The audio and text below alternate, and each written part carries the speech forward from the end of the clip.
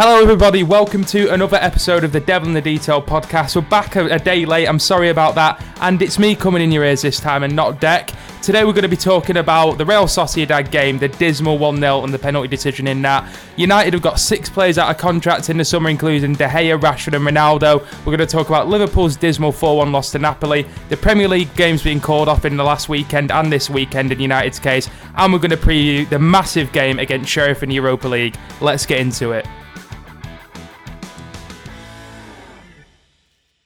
Right then, Deck, thoughts on the Sociedad game? Obviously, a 1-0 loss, a pretty appalling game. I was there myself.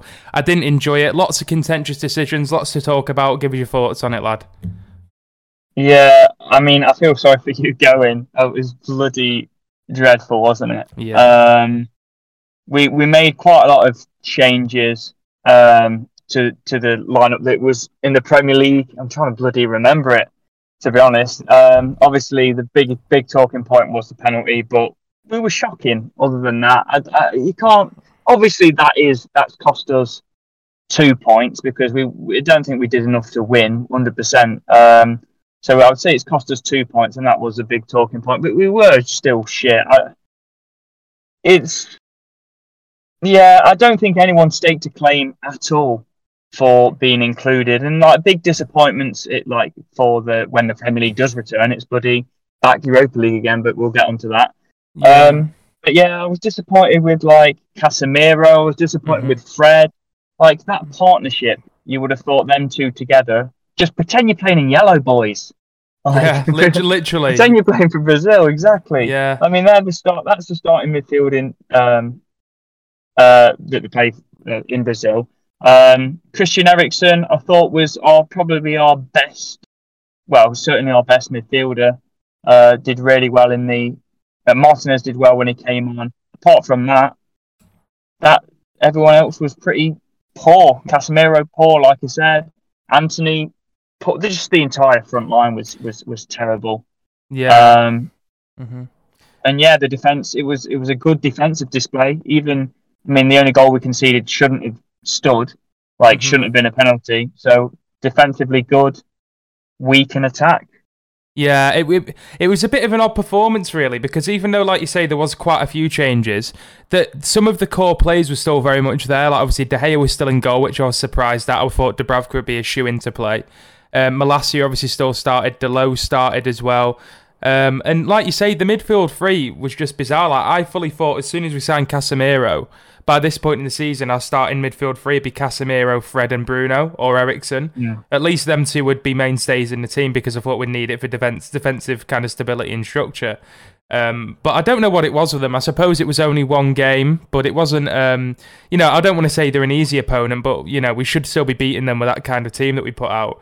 And it just lacked any kind of real creativity. It looked more like a Rangnick performance to me. Do you know what I mean? Because even in the Ten Hag games when we've lost to, Brentford, lost to Brighton, we did still create a few chances and, grab one goal in those. And it just looked a bit dismal. It was just really, really odd. Because even though we've made changes, obviously these players haven't played together the whole time.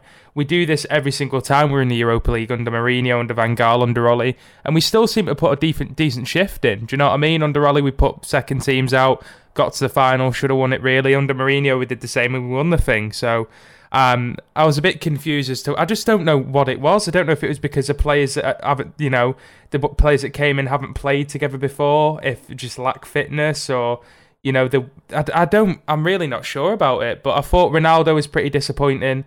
De Gea, I think, was disappointing as well. I'm not scapegoating people. I think they're all shit, but especially that midfield two of Casemiro and Fred. And I thought Casemiro was especially poor. Didn't look anywhere near as confident on the ball as he has when he's been dropped into massive pressure games for us so far, like the Arsenal game. So it was just a bit of an odd one. I mean, the loss hasn't upset me a lot, I can't lie. It's the Europa League. I'd like us to win it, but I'm not going to cry if we don't, because I think one thing that shows true progression is finishing fourth in the league, because that's harder to do than win the Europa League. I genuinely believe that with the kind of team we've got. But it's not a great start, is it? One loss, you could lose the next game away at Sheriff, which we'll get into in a bit, which is very easily possible, and then we're in a lot of trouble. But let's get on to the main talking point of the game. Obviously, it was that penalty. Lisandro Martinez, as you said, came on, put a really good shift in. Again, solid defensively, like you said, they all were. but for that solid defensive performance, he ended up costing us a goal. Do you think it was right or wrong? I think I know your answer, but I'll ask you anyway. Yeah, I mean, it was just. It's just laughable, isn't it? Really, it was just a terrible decision. I mean, it's just so obvious. There's no point in me talking through it because it's just so obvious. It hit his thigh before it hit his arm. His arm wasn't particularly in an unnatural position. It was like as relatively close to his thigh. It was turned to the side. Yeah, I almost think he had his arm where it had it to kind of help him not give a penalty away. Like very close to his body, tucked beneath his chin. Yeah. I know he kind of did hold it in front of him, but he didn't jump in with his arms flailing around. You know what I mean? He had one arm by his side and his other one across his chest. So I don't know what more you're expecting him to do there. Yeah, exactly. It's just unrealistic. So yeah, it's an odd one for me. Like you said, really good block, and it says a lot that not one. I was obviously at the game. Not one Sociedad player, coach, or fan appealed for the penalty. So when the whistle went, I was really confused as to what had happened. Like I thought, has there been a handball? Has someone been pushed off the ball? Do you know? Because there was a corner before that. But it was really odd, like you said, just hits his knee and hits his arm. And I think in the laws of the game, at least that we've seen in the past few years, if it hits your hand, if it hits your knee or something first, if it's a defensive action, they don't usually give penalties for that. If it's an attacking one, they do. But a defensive action, they don't usually do it for that. And I was miffed at the lack of a VAR review as well. You know, with all the stuff going on around VAR, I actually made a TikTok saying, you know what, watch, there won't be one bad decision in the European games this week because we've got better referees and better officials on VAR. And then the first game I actually see, we get that. But were you a bit miffed at the lack of VAR intervention? I kind of thought that's what it was for, because to me it's a clear and obvious error. Yeah, definitely. I mean, I don't know, it kind of makes you think, you know, in tennis, like with Hawkeye, they have like a review, you can have an appeal. Yeah, you get so many a game or something, don't you? Yeah. So I don't know if they could do something like, maybe, because I mean, something as obvious as that. But I guess, you know, if VAR, I guess it wouldn't work because VAR wouldn't have overturned it, apparently, else they would have intervened. So, but to say that it's whether it's a clear and obvious error, and for me, it obviously is a clear and obvious error, because for one, like you say, it hit his leg first, and they normally don't give that. And two, his arms were relatively close to him, so I can understand if either one of those things didn't happen. I could kind of understand it if it hit him where it didn't hit his leg first and it just went straight onto his arm. Yeah, I could understand why they would give it, and I could understand if it hit his leg and hit his arm, but his arms were like stretched out in an unnatural position. Those two things, and I'd be like, yeah, fair enough. Mm-hmm. But the fact that they weren't there, I've got no idea why VAR. And it would be nice for them to have a response, say it was wrong, because the whole world thinks it's wrong. Yeah, like everyone, even rival fans and stuff like that, say, yeah, it's stupid that. And that's when you know it's right. It was the wrong decision. Yeah, when you've got Paddy Murphy saying on Twitter that it was a shocking decision, you know something's up, I think. But yeah, I don't understand. To me, it is a clear and obvious error. It wasn't a penalty. It's not a contentious foul where you think, oh, you know what, on another day a referee wouldn't have given that or would have given that. It's handballs for me are clear as day. And I can't think of specific instances right now because I've not planned to think of any. But like, we've seen that happen loads of times where people appeal for handball and it's hit the chest and hit their arm first, or hit the foot and hit their hand first. And they don't get given in Premier League and European football. So I just think it's a really bizarre decision. Obviously, you know, Europa League group game, not that fussed about it. It's fine. I'm over it. I'm not that angry about it. I think I made a video on it, but I'm not that arsed about it really. But if that happens in a Champions League final or a World Cup final or something like that, then there'll be fucking all hell to pay. There'll be riots and shit. Yeah. So, yeah, bit of an odd one. You know what? Let's not talk about Ronaldo. Let's not be negative. We're going to talk about him now anyway. I was going to put a little segment in about Ronaldo in the game. I do think he hampered us a bit, but the whole team was shit, so I think it's unfair, really, for me to single out one individual. But Cristiano Ronaldo is out of contract at Man United in the summer, along with 5 other first-team players. 3 of them, or maybe 4 of them, started that game against Sociedad midweek. Mm-hmm. So we're going to go through them one by one. We'll keep you guessing on who they are. The first one is David De Gea. So, Dec, do you know what? I'm going to give you 3 options, right?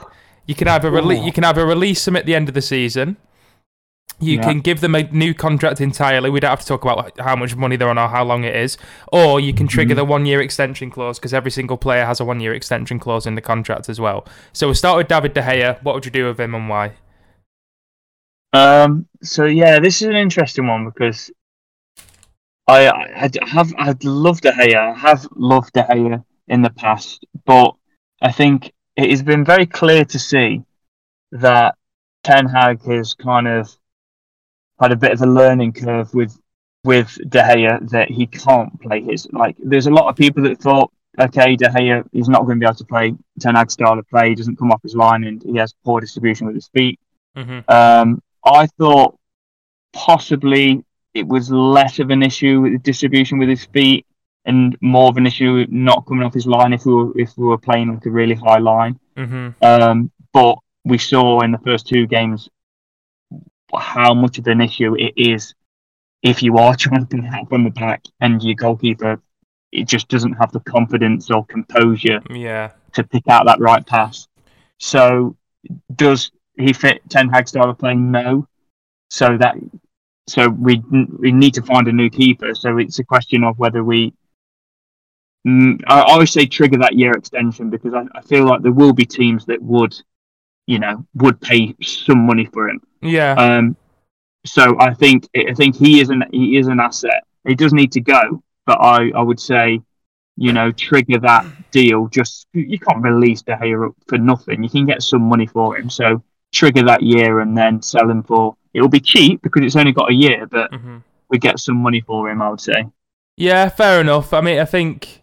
The fact that Ten Hag's changed his style of play drastically to suit players like De Gea and others, to be fair, like the fact that Rashford's up front and Martial's injured and Ronaldo wants to leave. But the fact he's had to change his style of play already for De Gea only 3 or 4 games in, I think probably speaks volumes about where he's at with his feet and coming off his line, because Ten Hag will have seen him in training.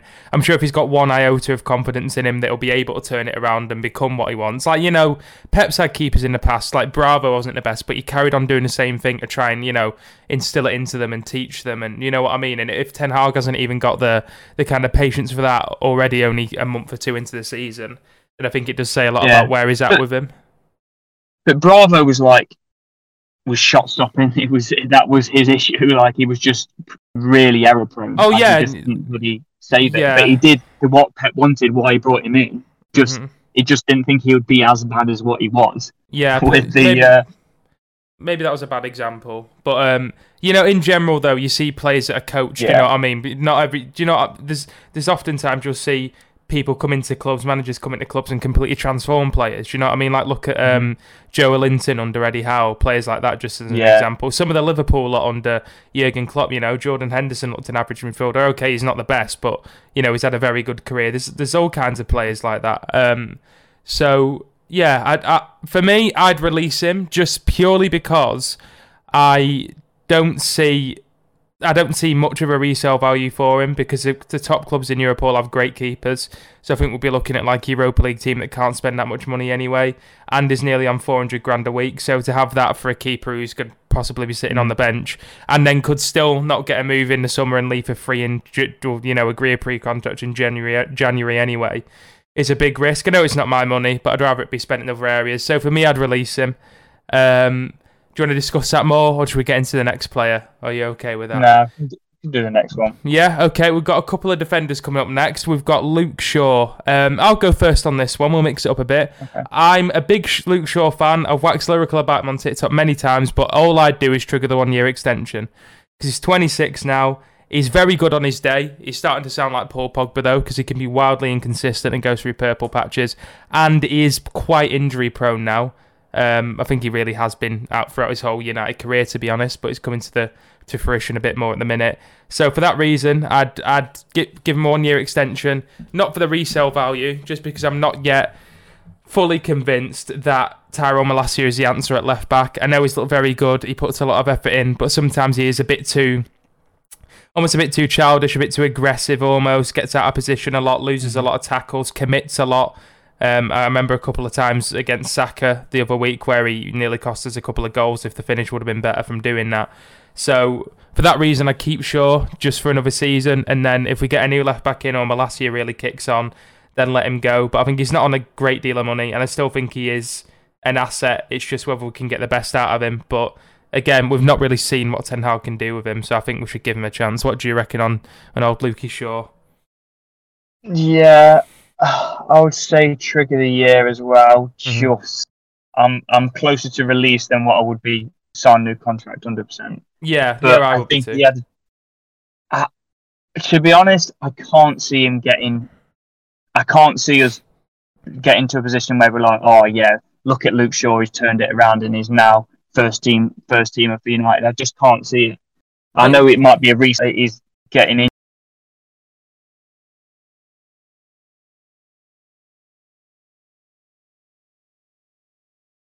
Injury prone as well, obviously with his leg break.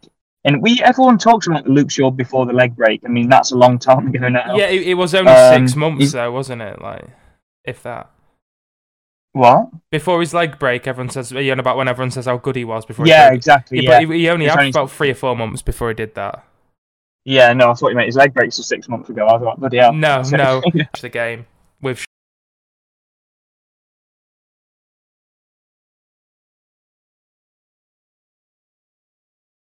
Shaw on the back and he broke his leg. Bloody hell. I was very upset. But yeah, I'd agree with what you said there for the most part. I do think he had a very good season before last and a very good Euros with England as well, one of our standout players. So I do think there's quality there, which is why I'd give him the 1 year extension and then seeing what he can do. Because if he does get, go on.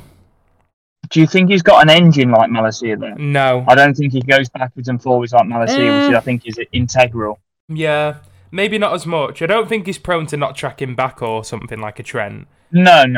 But maybe... I think Malacia, that's the one thing that really stood out to me when Malacia was in the team. Just how much he goes up. I do get what you're saying.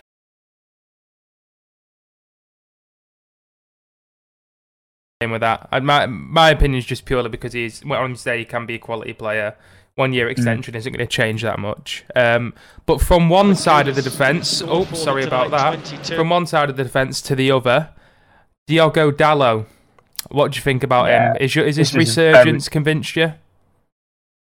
Yeah, no, this is an easy one. He's 23 years old, so you can't let him go, or you just got to be looking for a new contract now. I mean, since Ranić came in, Wan-Bissaka got binned off, and rightly so. Like Dalot has looked good. I wouldn't say I'm fully convinced, and I certainly want a right back to come in that's of a similar quality, if not better than Dalot. But I think he's a young lad. He's obviously did decent at AC Milan on loan, which is another big club. He's coming at United. He's looked really good this season. Again, I'm not giving into the recency bias and looking over his Man United tenure so far as a whole. But yeah, I think he has done enough. And I don't think he'll be on massive wages. And with the new contract, I don't think he'll still be on massive wages. But I think he deserves a new contract. Yeah, I go along with that. The same kind of with Malacia, really. I'm not 100% sure if he'll be our starting right back next season or the season after. But he's been good so far. I think we've always known there was a player in there. I don't really think Ollie gave him a chance, to be honest. Obviously, you saw him in training and stuff like that, but he never really gave him a sustained run in the team as soon as he took over. So I've been impressed with him. And like I said, I don't know if he'll be starting in 2 years' time, but I think I'd be happy with him being a backup. So, if he starts again next season, then we get another right back in a couple of years and he's, second fiddle. He's more than good enough for that, and he's not on a lot of money. So I'd be more than happy with him doing that. So I'd give Dalot a new contract as well. I've been massively impressed by him. I'm a big fan of him. His ball progression's really good. He carries the ball really well as well. Passing's really good. I think I saw a stat which out of all the big six right backs, he plays the second most amount of progressive passes a game behind Trent, which is quite impressive when you consider some of the other right backs in there. Yeah. So yeah, he's worked on his.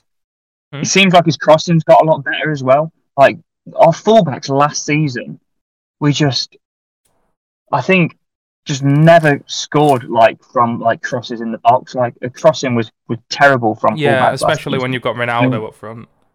Yeah, and Jalot seems to. I mean, we've already got. Obviously, Bruno scored that goal, but yeah, the crossing just seems to be a lot better. Jalot's must have worked on that. Yeah, maybe. I think my last year's crossings looked decent as well. Yeah. So now we're on to a midfielder. I'll let you pronounce his name. You know who he is. He's Brazilian. He's short. It's Frege. I'll start off with Fred. Why not? I'd give Fred a new contract. Purely because, again, I don't think he'll be starting in United's best team in 2 or 3 years' time. This is a theme for a lot of these players, to be honest. I'm sorry if I'm boring you. But he's a very good option. Again, he's not going to be on extortionate wages. He can play in a number of positions and roles if we need him to. He's been solid for us the past year or so. I think even under Ranić, he had a bit of a resurgence. I fully expect him at some point to work his way into Ten Hag's plans as well. So I'd give him a new deal. He's not too old, but I could see why people would let him go because he's not the best and he can be a bit inconsistent and a bit rash. But I'd give Fred another go. Give him another couple of years. What do you reckon on Frege? Yeah, I think Frege is.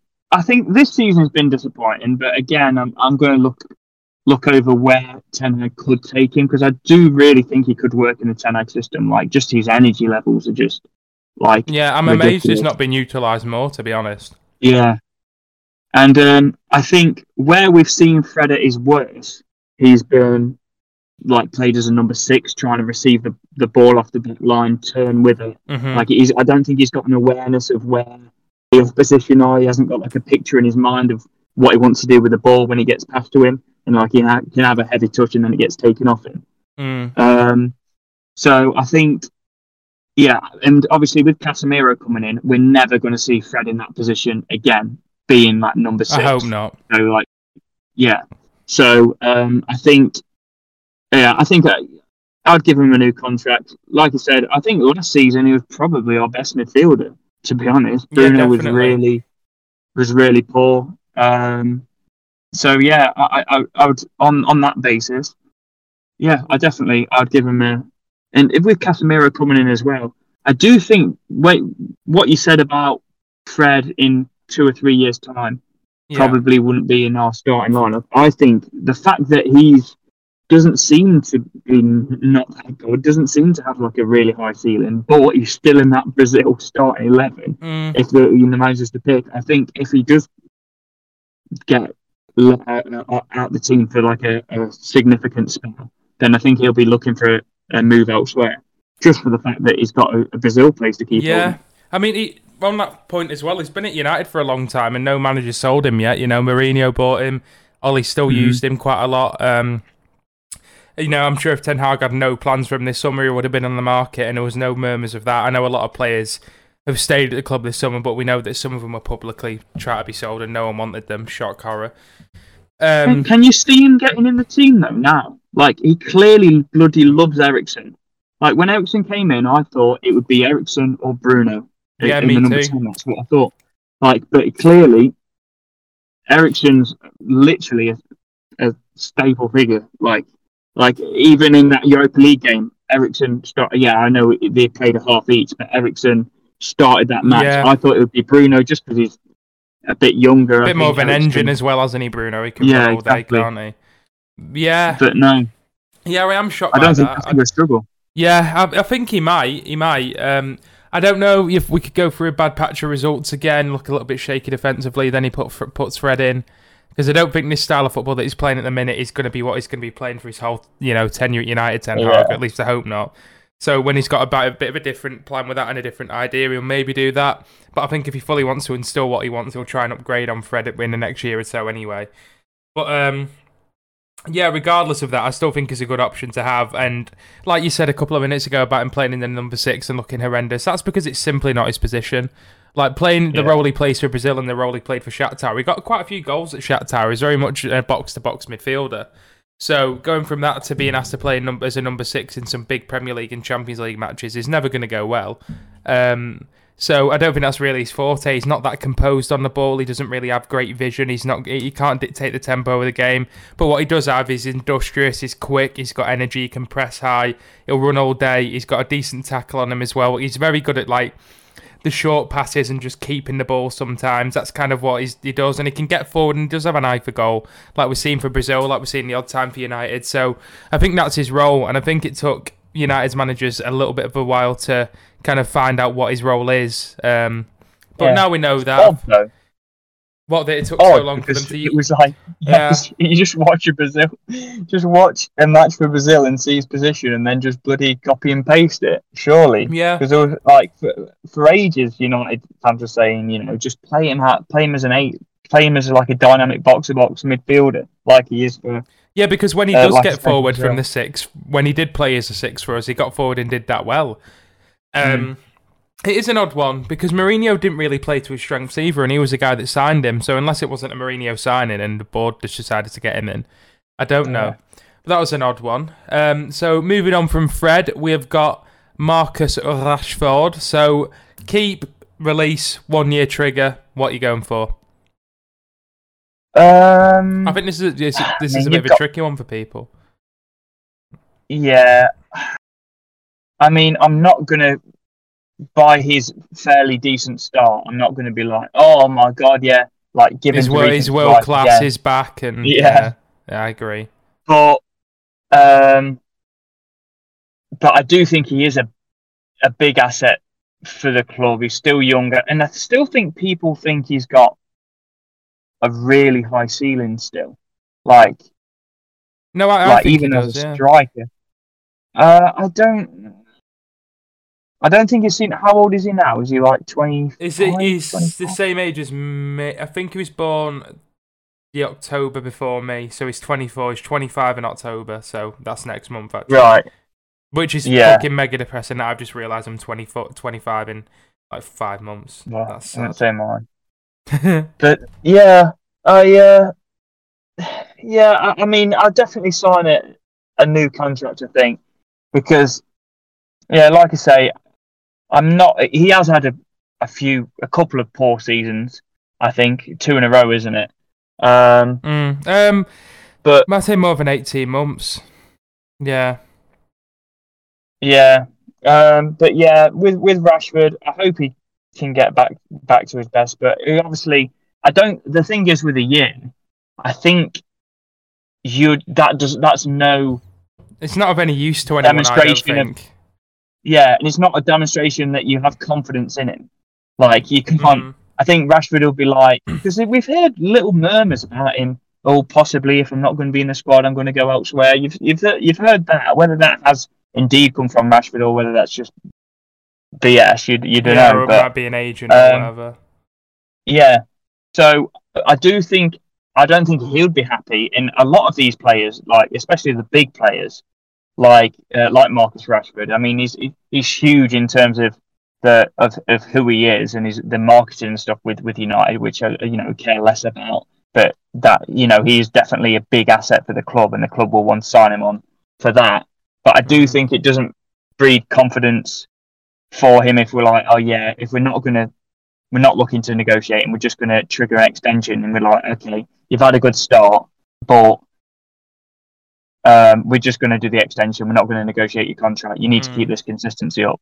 I don't think. Yeah, I don't think that'll help him, to be honest, with his confidence issues and everything. And I mean, giving a player a new $200,000 a week contract for 5 years just to help the confidence sounds mental. But I'd keep him too. I'm guessing that's what you're going to go for. You're going to say you'd keep him. Yeah, I'd keep him too, just because I think, unlike De Gea, unlike another player we're going to get onto in a minute, he does have a good resale value, where I think that even if he did sign a new 4-year deal, he had a bit of an off year. Say next season he gets 10 league goals. As an average season, we want to upgrade on him. I still think you get 40 million for Marcus Rashford after a season like that. I think there'll be some top European clubs that still come in for him, thinking the likes of PSG, maybe a Juventus, maybe someone like that. I don't think we'll be short of offers if we did want to sell him. So for that reason, I'd give him a new deal. And like you said, I think he's got a high ceiling. I think he's got a higher ceiling than Jadon Sancho does, for sure. In terms of what he can do in his skill set. Okay, well, We can because Jaden's a lot younger. I mean, he's only 2 Like- years younger, isn't he? But I don't know. Yeah. We could talk about this now. Actually, I did see an interesting clip on TikTok from Liez. You know Liez. I'm guessing you know Liez, right? Yeah, the TikTok thing. Yeah, well, What, he does like edits and stuff and like voiceovers mostly. right. But anyway, he said that Sancho is a bit sick, a bit fed up of Sancho because when he has a bad performance, he kind of doesn't accept any responsibility on the ball, which I think is true. Like he said, if Rashford has a bad game, he's trying to shoot, he's trying to connect plays, trying to put crosses in. Whereas when Sancho has a bad game, he's just very quiet and just passes the ball back or makes short passes. Do you know what I mean? So I do think I don't think Sancho's been all that this season. I think he's got a couple of good goals, but I don't think he's had a great effect on games. What I would say is you can look at that two ways. Another time, like say Bruno or Rashford has a bad game, people are going, just bloody do the simple things, and then Oh yeah, no, I'm not saying one's right or wrong. So it's like, yeah, but I know what you say. I mean, Sancho today, Sancho this season has had some bloody great games, and is just been completely missing in a lot of games as well. Yeah, I think that's the point. That's the story. Yeah. So I honestly think Rashford does have a higher ceiling than Sancho. He's quicker, he's more explosive, he's definitely a better finisher. Sancho's a better passer and a better creator. But I'd say on his day, Rashford's dribbling's as good as Sancho's. Sancho's is a bit more close control and silky and stuff. But I genuinely think if you had both players reaching their full potential, Marcus Rashford would be up there with the likes of Haaland and Mbappe. I actually do believe that. Maybe a tier below them, but I think he'd be close to that. Do you know what I mean? Like top 20 in the world. Yeah. Ballon d'Or kind of. I genuinely do. Yeah, I just don't see him get I don't think he's got that instinct, that striker's instinct. Like he could make it on the left. It could be the left winger though. That's where I'd play him anyway. Like you say about his creativity, it's not there. So he's on the wing. I suppose he can. He's not there to get. No, I'm not saying it's not there. No, I wasn't. Well, I'm just trying to say like Sancho's is better. But a few times you see Rashford put crosses in from deep or beat a man in the byline and play a ball across goal. I've seen that for a fact before. Those whipped crosses, though, isn't it? It's like those cutting and then whipping. Yeah, it's kind of like if he cuts in from the. Yeah, I know it is, but I don't know. I just think. By the way, I don't hate Rashford. Yeah, I sound a bit like everybody hate him. No, yeah. I just think what the best we've seen of Marcus Rashford in the last 5 years is better than what we've seen of Jadon Sancho. And I know Sancho's younger and he could come on to more, but I honestly think I'm not saying he will be a better player. I'm just saying if they both realise the potential, I think he's a more talented footballer. But anyway, let's hope both do. Then we're in a good position. Let's hope both reach yeah. Class. But I honestly think if you ask me right now who's more likely to succeed as a United player, I'd say Rashford over Sancho. I think Sancho needs to do something fast. I'm just not been impressed with him. Anyway, on to another forward who's mostly misfiring for us this season. When he gets on the pitch, it's a Sue guy. It's Cristiano Ronaldo. I kind of hope you got the same answer for me as this one, Deck. Let me know what you think. Yeah. What you're saying. Probably in a 7-year contract. I'd love to see him. And then give him the manager's job after that. Yeah, he deserves it because of what he did for us in 2008, doesn't he? Yeah. He's got to be released, isn't he? If he makes it until the end of the season, he'll probably get gone in January for me, probably. But yeah, other than that, release at the end of the season, 100%. I mean, like you say, he wants to leave. Even if we get Champions League football, you've seen that the lack of interest. I know it's massive thing is because of his wages. But there's not many clubs like you would think. Probably like Bayern Munich getting rid of Lewandowski. That's probably the most likely, but it doesn't fit them. No, he's just not. You just want to build for the future, and I want United to get a young striker in. I'm fed up with Cavani, Ronaldo, Zlatan. Yeah. The youngest one we've had. I just want a young striker. Yeah, the youngest one we've had's fucking Lukaku, really. Yeah. So I think he needs to go 100%. Yeah, I'll keep this short and sweet. United don't want him. I don't want him.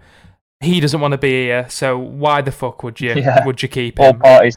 Yeah, it literally makes no sense at all. So thank you for what you did 15 years ago, Ronnie, but it's time to go. Right, so from that, they're actually drawing 1-1 at home to Ajax right now. It's half-time. Oh. Mohamed Kudus with an absolutely unbelievable goal to level the score in off the crossbar. I kept it in and didn't mention it and go mental. We're going to talk a little bit about Liverpool's loss to Napoli. It might be a bit redundant now, a week later, but you know what? We recorded a day late. We'll get on to the reasons why after, so shove it up your bollocks. We're going to talk about it anyway. I'll head straight off and just say I am worried about Liverpool. They've looked better in this game against Ajax, granted, but it's only 45 minutes. But I'm worried about Liverpool. A lot of the players look off it. They look tired. They look fatigued. They just don't look like the heads are in the game. A bit like when a manager's tenure or kind of dynasty's coming to an end. I don't know if it's that severe yet, but against Napoli, they were just abject. Some of the most consistent performers over the last 5 years, Trent, Van Dijk, just being absolutely shocking. Salah not affecting the game at all. The only really bright sparks have had a Luis Diaz and Harvey Elliott, I think, so far this season. And I just think they were really poor. In my head, I don't know what you think. I'm going to say that it's probably down to the fact that how close they were last season. I think it's more of a mentality thing, this. I don't think for 1 second they'd turn on Klopp and his ideas. Because last season, yeah, they only won the cup double, but they were two goals away from potentially winning an unprecedented quadruple in the English game.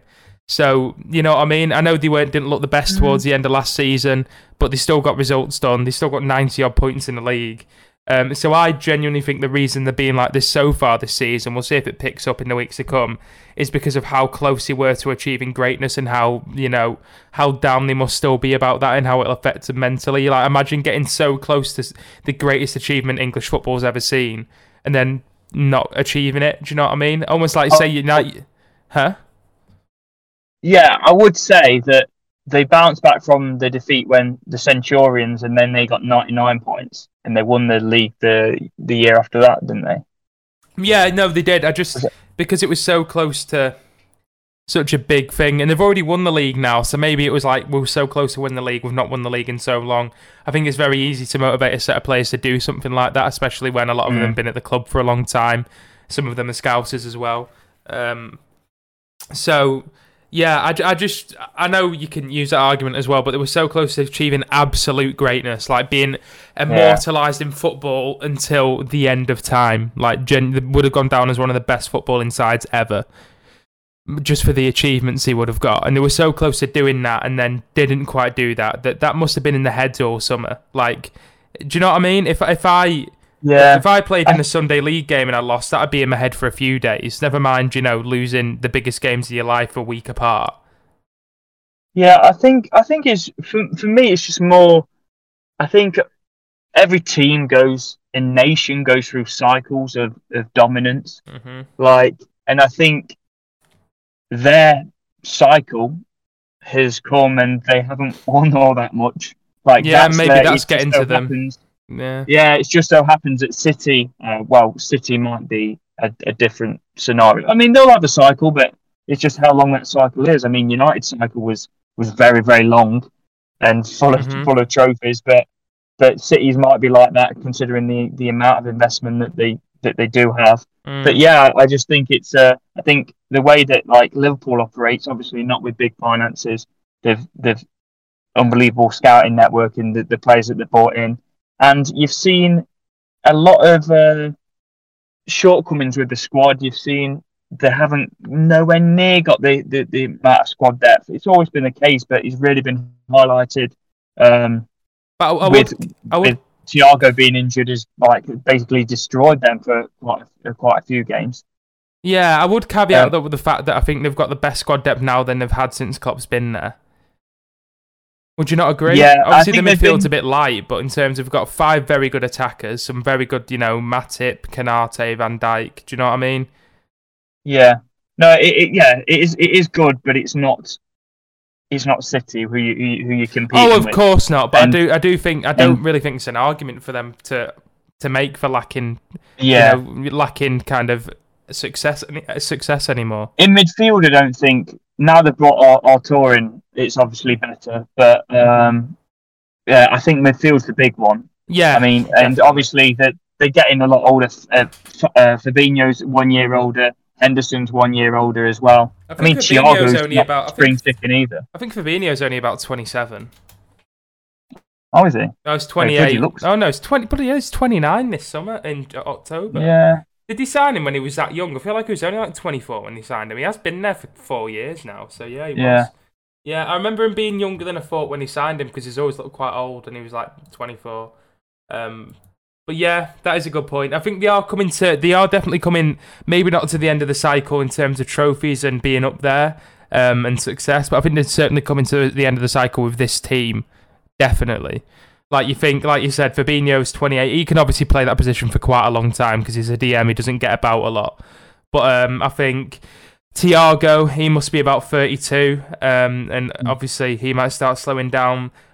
These players that I'm listing, by the way, I'm not saying they're bad or they're any worse than they were last season, but Van Dijk's about 31. I think Matip's a similar age. Robertson's getting... Worse. Yeah. Well, he is, yeah, but I'm not saying like Van Dijk's finished. I'm not saying Van Dijk's finished because he was 31. But you know what I mean? Robertson's getting on for 30 now, and he's looked poor this season. He's been dreadful. Salah's obviously into his 30s as well. Jota's not that young of a player. And some of the most important players like Robertson, like Salah, are getting towards the end stage of their careers. So I think Liverpool are going to be in for a rude awakening when you have to replace so many players at the same time. But I still think that's a couple of years down the line. But yeah, I agree. Van Dijk has been very poor this season. I've seen people say he's only made... a couple of high-profile mistakes, and for the most part has been solid. I don't agree with that at all. I think he looks like a completely different player this season. He looks lost. It looks like his confidence has kind of gone, and he's been abysmal for me. Especially obviously give away a penalty against Napoli as well, and I think he gave another one away earlier on in the season too. What do you think about like where it just all the players stood still? I can't remember who scored, but it was mental. One of the goals that Napoli scored, a lot of the Liverpool players, especially Trent, I think it was a third one, wasn't it? I think it was a third goal.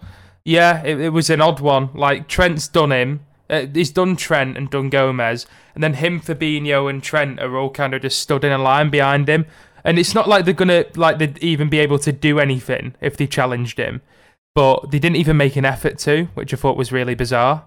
They're just completely dejected from the two goals. They just stood there. Like I said, they're probably not going to be able to get back and make a last-ditch challenge, but at least try. And then when that cross was put in for one of the goals as well, I think it was the same one.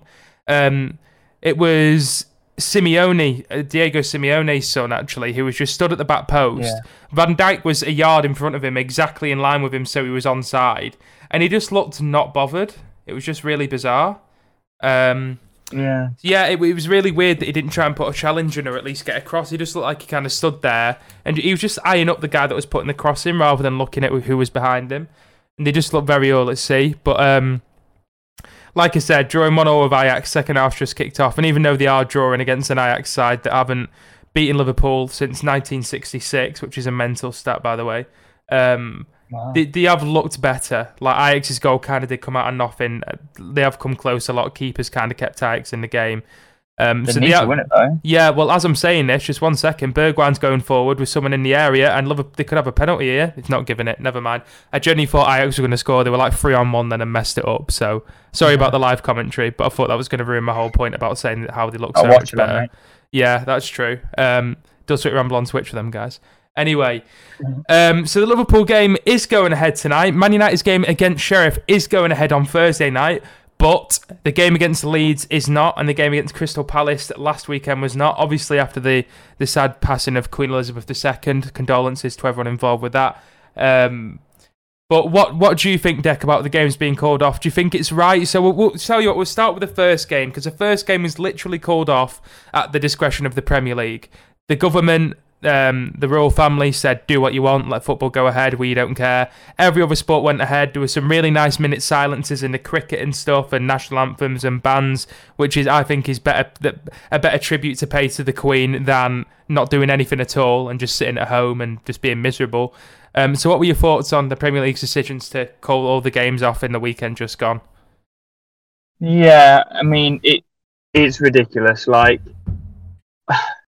I agree on the sentiment that it would be better to show your respects and have the minute silence and stuff. Even though I do think that is a little bit odd, because I just find it weird when, like, for example, obviously I would do that because I'm British, but for example, you had on Thursday, everyone in the Sociedad match, but everyone did a minute silent. Yeah, you've got 11 Spanish players, and I think Maguire was the only English player starting there. So I mean, and I think he was the only English player as part of the Commonwealth as well. So I mean, no one gives a shit other than Maguire, really, because it's like you're just giving a minute silence for a queen that is not. Yeah, I think it should be reserved for Premier League games that between English teams with English fans at the stadium. Yeah, so I mean that's odd, and I get it. It's for the fans, but you know, you got most of it in the Premier League now. You know, it's I don't know what the percentage is of British players that would be in the starting. It's probably like 25% British or around that. So I just think that those kind of things, like celebrating, even like when you're forcing players to put like red roses on, I would do that personally, of course, like embrace that, remembering like fallen soldiers and stuff. You know about poppies? Poppies, just anything like that, really. I just don't think should be in football, because it's like it's not fair. It's not like it's a German. You could have a German wearing a poppy on their shirt. It's like doesn't make any sense. Yeah, you could have Zidane Iqbal, who's bloody obviously Iraq nationality. We've gone in their country, bloody. I don't want to get too political, but obviously we there was an unjust war because of nuclear weapons, etc. Yeah, killed a lot of his civilians. What, we're going to make him wear a poppy on his shirt? Yeah, I find it weird. All of those things are just, for me, shouldn't be. It needs to be modernised, doesn't it? Like in the 1950s, it would have made sense because it will have genuinely just been English players playing in the English leagues at that point. For the most part, anyway, or at least British players. Go on, what were you going to say? Yeah, and in terms of, so initially it was cancelled just because it was the first round of games, Premier League games, were cancelled just because it was so soon, and now a lot of the next round are because of policing issues. Yeah, I was going to get into that. Yeah.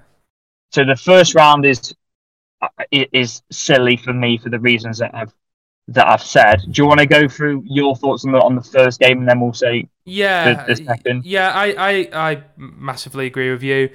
I don't see how it benefits anyone taking enjoyment away from people in their weekends just to mourn the loss of someone they don't know. I think people should have the choice on what they do.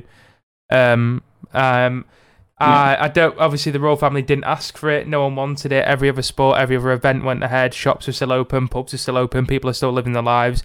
So for the Premier League and the FA, yeah, exactly. So for the Premier League and the FA to be so disconnected from the British public and football fans like we know they are, I think it's just an indictment of where British culture's at the minute. But anyway, I've made my peace for that now. That was last week. So yeah, let's talk about the games that are called off. So I know for a fact United versus Leeds is called off and Chelsea versus Liverpool. I think there's a third game as well, but I can't remember what that one is.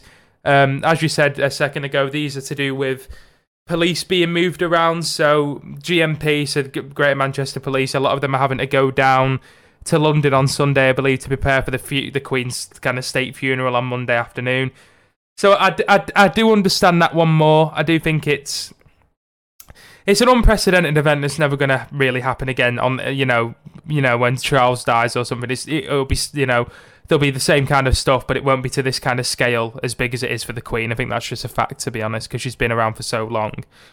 But yeah, I kind of think it's a shame that the police are being taken away from Manchester and the normal jobs and having to go and do this. But I do suppose there's a lot of world leaders there. There's going to be a lot of politicians there, a lot of famous people there.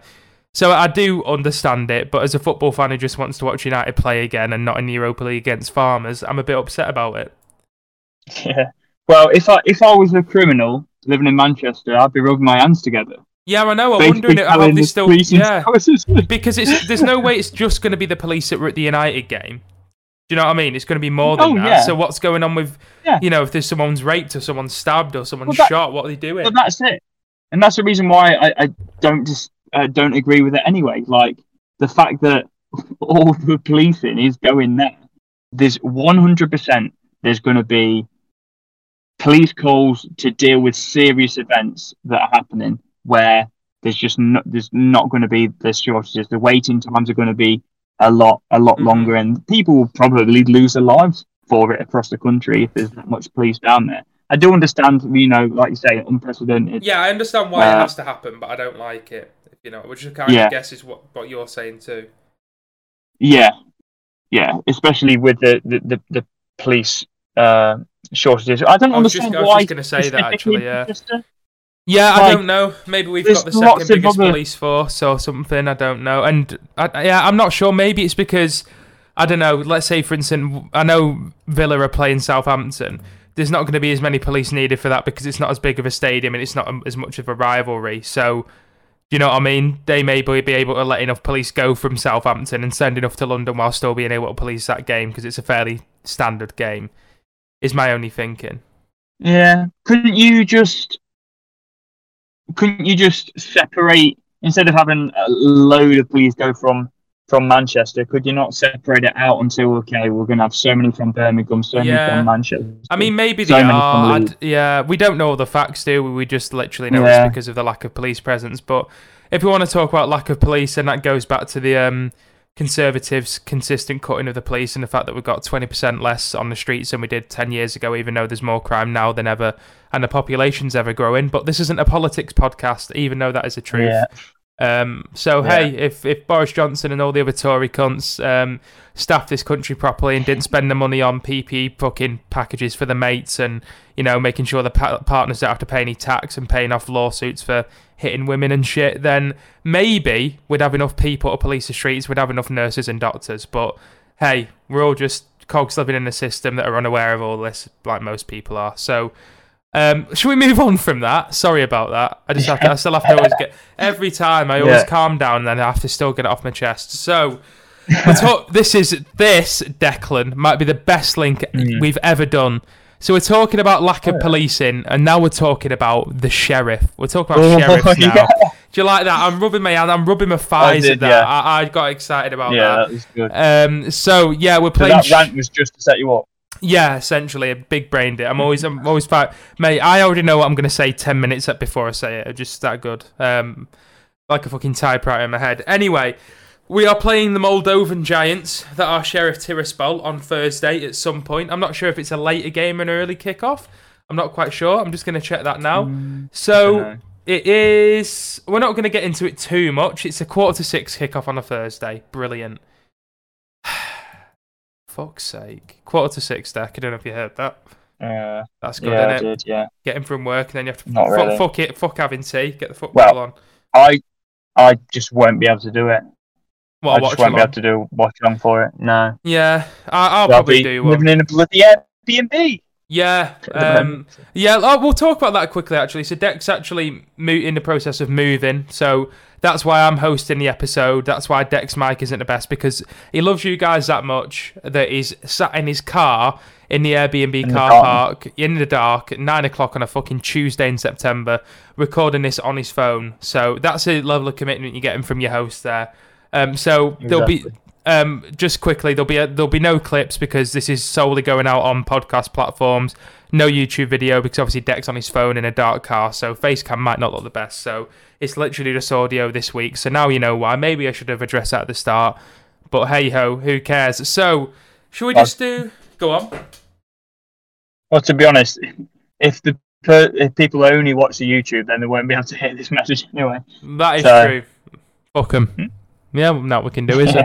Anyway, there's no point getting into it too much, is there? Because we're not really that bothered about it. We don't really know who Sheriff are, other than he played all right in the Champions League last year. So why don't we just quickly do a lineup we'd both like to see? And do you know what? Do you want to name yours, and I'll tell you if I make any changes? Yeah. What I think is okay. One positive, I guess you could say, is the fact that we know we haven't played Sunday. We're playing Thursday, and we're not playing Sunday as well. Yeah. So it's like we can just play our strongest team. We don't need to rotate. So, or what we think is strongest. So I think obviously De Gea in goal. Yeah. De Gea, not I think the Dubravka. back four pick. Well, no, because it's Europa League, and we've had. I'm not doing it rotated. I'm doing it as if it's a Premier League match because we're Yeah, not playing because we're on not Sunday. playing. That's a good point. Yeah, go on. Sorry. It's just that's it. And I wanted to bring this up when you said about Dubravka. I think the reason why we're not playing him in we're not going to rotate him at all is because he has a clause in his contract. After so many games, we have to sign him. So if he comes in, he plays in his shit. We have to Yeah. sign him if he plays a certain amount of games. So I think he's literally just there as a straight backup if De Gea literally can't play. Because for that reason. So, but yeah, I'd go De Gea in goal. I'd go back four picks itself. I'm literally playing like a Premier League, our strongest team, or what has been our strongest team that's got us the wins basically. Malacia, Martinez, Varane, Dalot, Mick Tominay, who's comes back in, and going to put in another Wildy. Yeah, Christian Eriksen, Bruno Fernandes.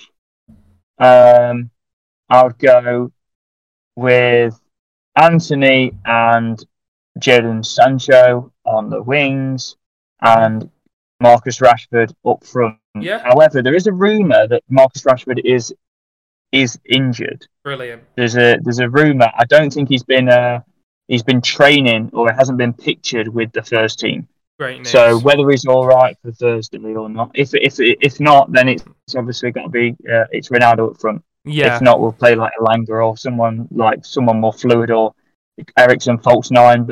But I think I'd probably prefer to have Ronaldo over those two options. I probably would, because they're not consistent enough, are they? I did think it was odd that he wasn't on the bench for the game against Sociedad, so that must be why, I presume, because he's injured, Marcus.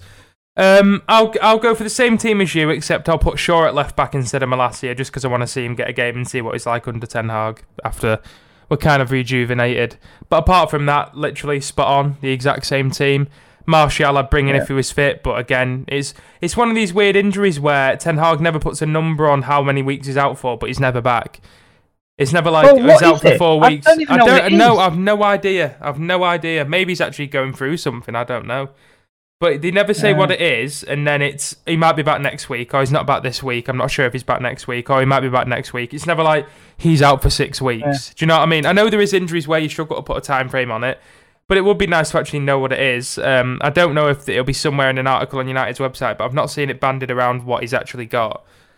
So it is a bizarre one. Well, I don't even bother. Ten Hag's press conference is bloody dry. Yeah, he's very to the point, isn't he? I love the guy, but bloody hell. Yeah, I just think he doesn't take any bullshit, does he? Not the best. No. Well, he'll literally give one-word answers, and he won't even. I've not really watched one. What do you think about the Russia and Ukraine situation? Shit. Yeah, that's he's like Van Gaal, but more miserable, isn't he? Basically. People are very abrupt. I think if a lot of them don't want to answer a question, they just won't answer it. They don't entertain people they can't be arsed with, which is a lot like English people in a way, in a sense. Yeah, no, Dutch are very blunt. Yeah, they're like English, but stereotype. Yeah, a lot of the ones we see over here are, at least in the footballing world. So a quick little score prediction then. What are you going for the score? We're away. Bear in mind, could probably put our strongest team out. What do you reckon? We're going to get the 3 points? Yeah, I'll say yeah. I think Sheriff's magic dust has dried up, I think, from the Champions League last season. Yeah. So I don't think they're going to pull out another worldie, at least I hope not. I think the fact that we're going to probably play our strongest team with all the rest that the players are going to have, I'd say I think it'll be difficult. I don't think it's going to be easy. I'll go 2-0. I don't think we'll score. I'm going to be boring and say the same. I was thinking that before you actually said it as well, but I think we should keep a clean sheet. Yeah, I bet you will. Defenses look fuck off. Defenses look fairly solid. Sociedad, if it wasn't for a bullshit penalty, we wouldn't really come that close to conceding. Arsenal conceded 1 goal, Liverpool 1. So if we can hold our own against those kind of teams, I'd like to think we can go with a clean sheet against a team from Moldova. No offense to any Moldovans listening.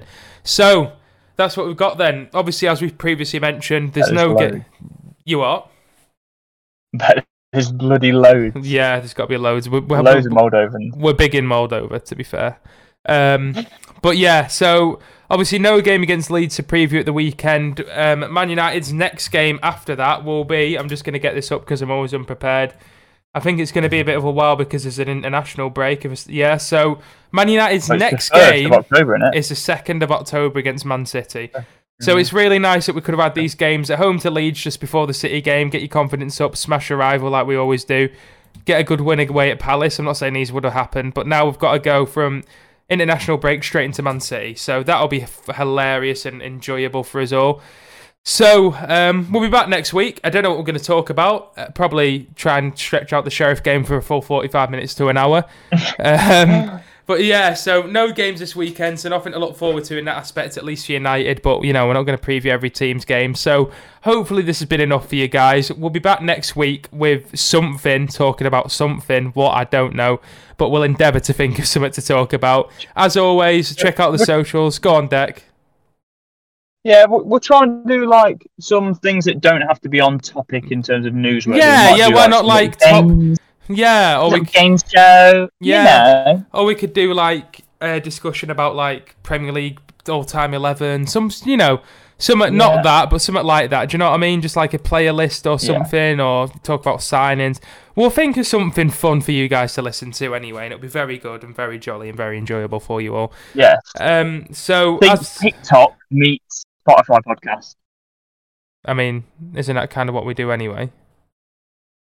Yeah, I guess we talk about more topical stuff, but not these are the most 10 underrated players in the Premier League. Well, guess what? The podcasts that do them all do better than this one, so maybe we should do it more often. I don't know. They're the kind of clips that go viral. Yeah. But anyway, if I'll complete my outro now. Devil in the Detail on all on all platforms: YouTube, TikTok, Twitter, Instagram. Obviously, nothing on TikTok or YouTube this week, as I've just said, so sorry about that. So there's no point even checking them out, but give them a follow for future endeavours.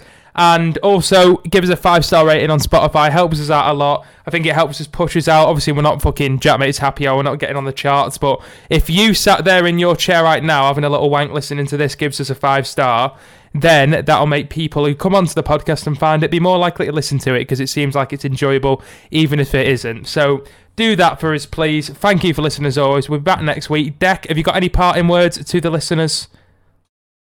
I shot the sheriff. Okay, brilliant.